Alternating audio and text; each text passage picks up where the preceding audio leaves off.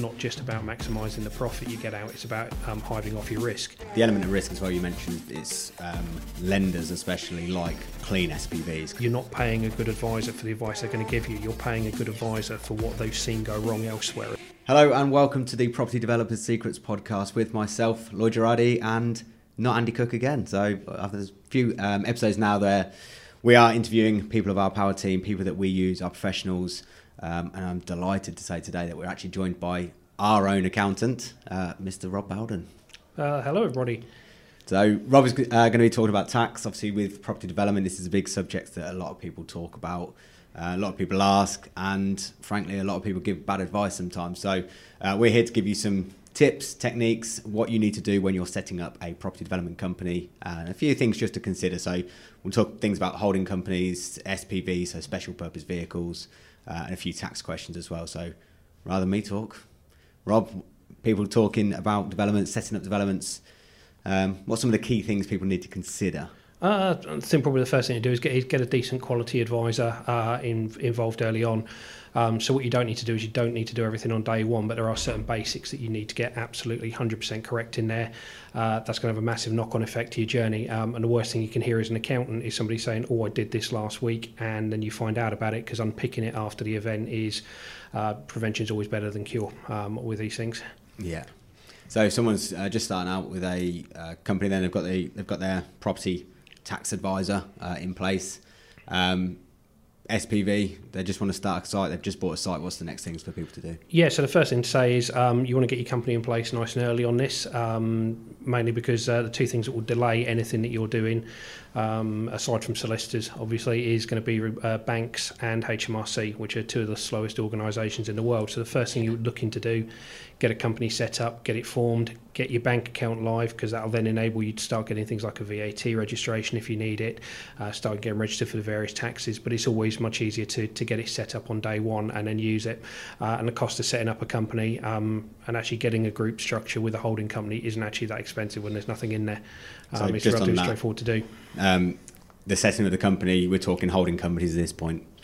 For those that maybe not familiar with the term holding company, simple way of explaining that. No problem. So SPV is a special purpose vehicles, typically a limited company, but it can be any form of method that you're doing for a property deal. It can be a straight partnership, it can be an LLP.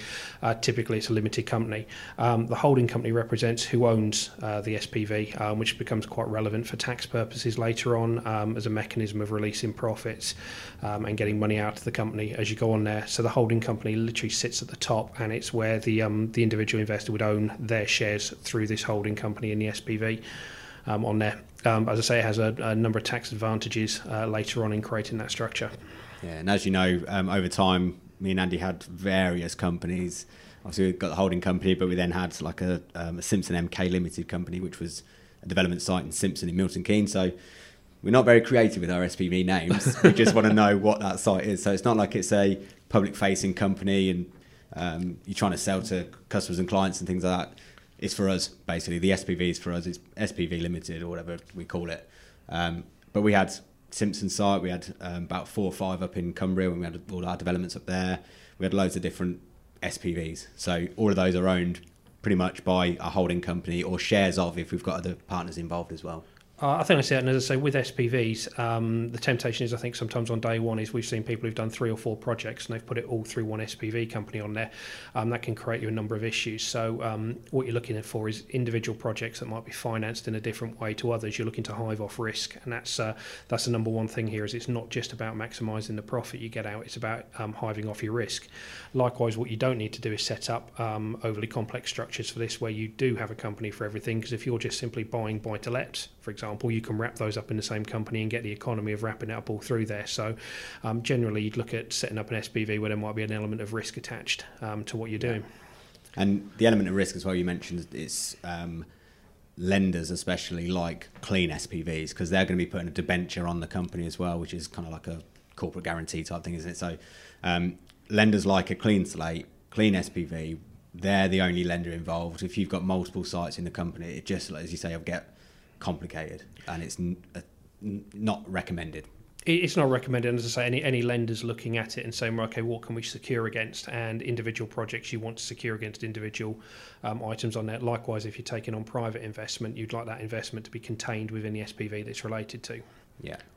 In terms of VAT, that's a topic that gets talked a lot in new builds. Obviously, new build elements. If you're selling it, VAT obviously applies, but in a different way, or doesn't apply even. And then what if you're doing a build to rent? VAT, people are talking about you got to charge it, but there's ways around that. There is. So if you're doing a build to rent, so starting with you're building property from the ground up on there, you can have the construction services zero rated on it. So there's no VAT applies to those. But if you go and buy the materials yourself and hand it over to a contractor, you're generally going to pay 20% on those materials. So you go down to Travis Perkins, they're going to charge you the VAT inclusive price. And if you're renting it out, generally there's no form of mechanism to reclaim that. If you can go to your contractor and you can get the contractor to provide the materials and provide the labour to you, they can effectively follow the service, so it can be zero rated as well, which substantially reduces your VAT. Reason to say it's important, if you build a house and you sell it, your first sale is zero rated for VAT purposes, so it has VAT on it, but it is zero rated. If you build something and then begin to rent it out, that's exempt from VAT, which blocks your ability to VAT reclaim. So it's so important to make sure you do get any VAT that doesn't need to be charged is applied in that way. Yeah, absolutely. So don't try and do all this yourself, basically, is what we're asking. You've got to speak to your property specialist accountant as well, because not all accountants know property.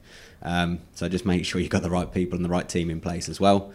Let's look at finishing the development then. So if you're looking at doing a build to sell, there's going to be hopefully some substantial profit in the deal.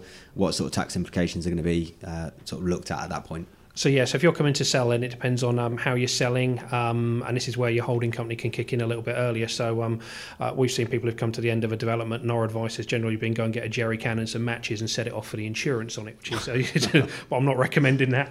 Certainly not on video. But I think that what you've got then is it starts to become, this is where you're setting it up right on day one. So we've seen examples of people who've done a 50-50 development. They've gone in with a partner. They are 50-50. They come to the end and they decide they want to sell the project. What they've then both got to do is extract their money out of it, and somebody may not want to take their money out at that point and pay the taxes on it. So that's where having a holding company can become important, because you can effectively take your share without paying the taxes until you dip into it. If you come and you build to rent, this is again where it's so important to get it set on day one, because you've got to make sure you can refinance the project. You want to roll forward any investment on there, and likewise you've got to make sure that you've aligned all the bits and pieces before the sale. So if you're coming to the end of a project and you look at it and go, right, how are we going to divvy it up on sale? That's probably a conversation you should have had at the start of the project, and we do see an awful lot of that where we get involved towards the end of something, and the die's already been cast on it. Yeah.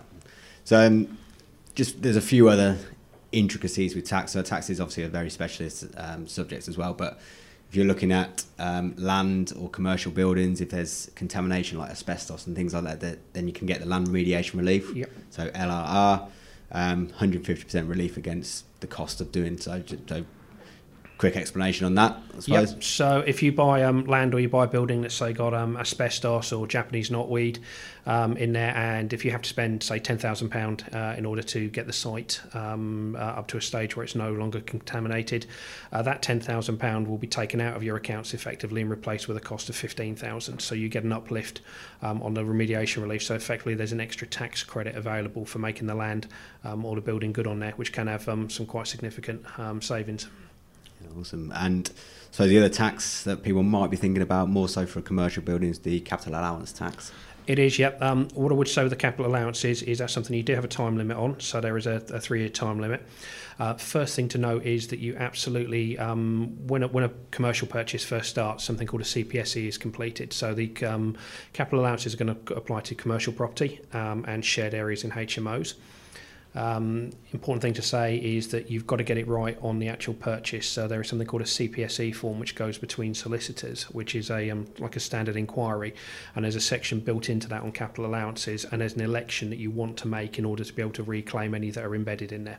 So again, get your accountant involved or your tax advisor involved early on in that process. The capital allowances do represent an excellent saving, but what I would say, one thing we do see is people wanting to accelerate them on day one, and quite often the financing costs trying to do something can outweigh the capital allowance benefit on there. So again, have a look, identify them by all means, but don't treat them as a magic bullet to save absolutely everything on this. There will be a saving, but they're not the saving I would focus on day one. And this is why I think it's really important for people to think of the bigger picture rather than the specific tiny bits of trying to save, because they've been to a network meeting and someone's told them capital allowance, you'll get loads of money back, but you got to think the bigger picture. So. Yeah, I mean, we've seen someone who's able to do a capital allowance claim for about 50 grand, and the tax saving on that is around £10,000, and it cost them 15 grand to bridge and complete early on it. So it's you look at it, sometimes the cost can just far outweigh it. Yeah, absolutely. So just finishing off this, obviously there's a lot of I was going to say jargon, but that sounds like it's a harsh thing. But tax is a very complicated subject sometimes. We're not the experts of it. This is why we get our experts in to help us with our tax positions. But just finish off his podcast, any final bits of advice for people just to think about as they're starting a property development journey? Okay, so the three things that I would say that come up with us right at the very start of a property development journey is, number one is do not let your bank account dictate your structure. So again, we've talked to people in the first instance where they've said, okay, I want a holding company, I want an SPV, and then they'll say, oh no, I want to change it because I don't want to pay £10 a month for bank charges. If you're not comfortable with the idea of a £10 bank charge, then you probably shouldn't be doing property development on that one, because there are things that come up invariably on there. Second thing is involve an advisor early.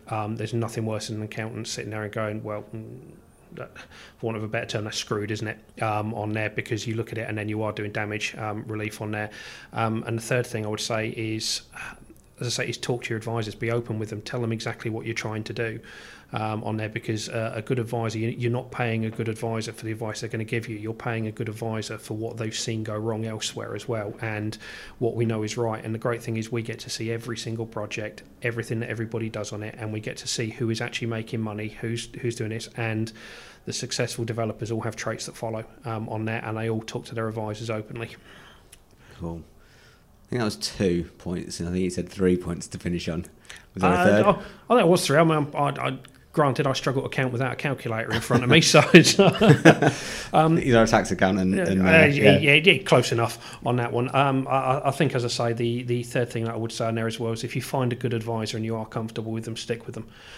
There are a lot of good tax accountants out there. There's a lot of good business advisors and accountants out there, and if you find somebody that you're comfortable with, then stick with them. Awesome. So look, main thing is speak to the experts. As we say, you are the conductor of the orchestra. You are not going to be doing everything in a property development business. So don't try and do everything. Get your professionals on board early. Cheers, guys.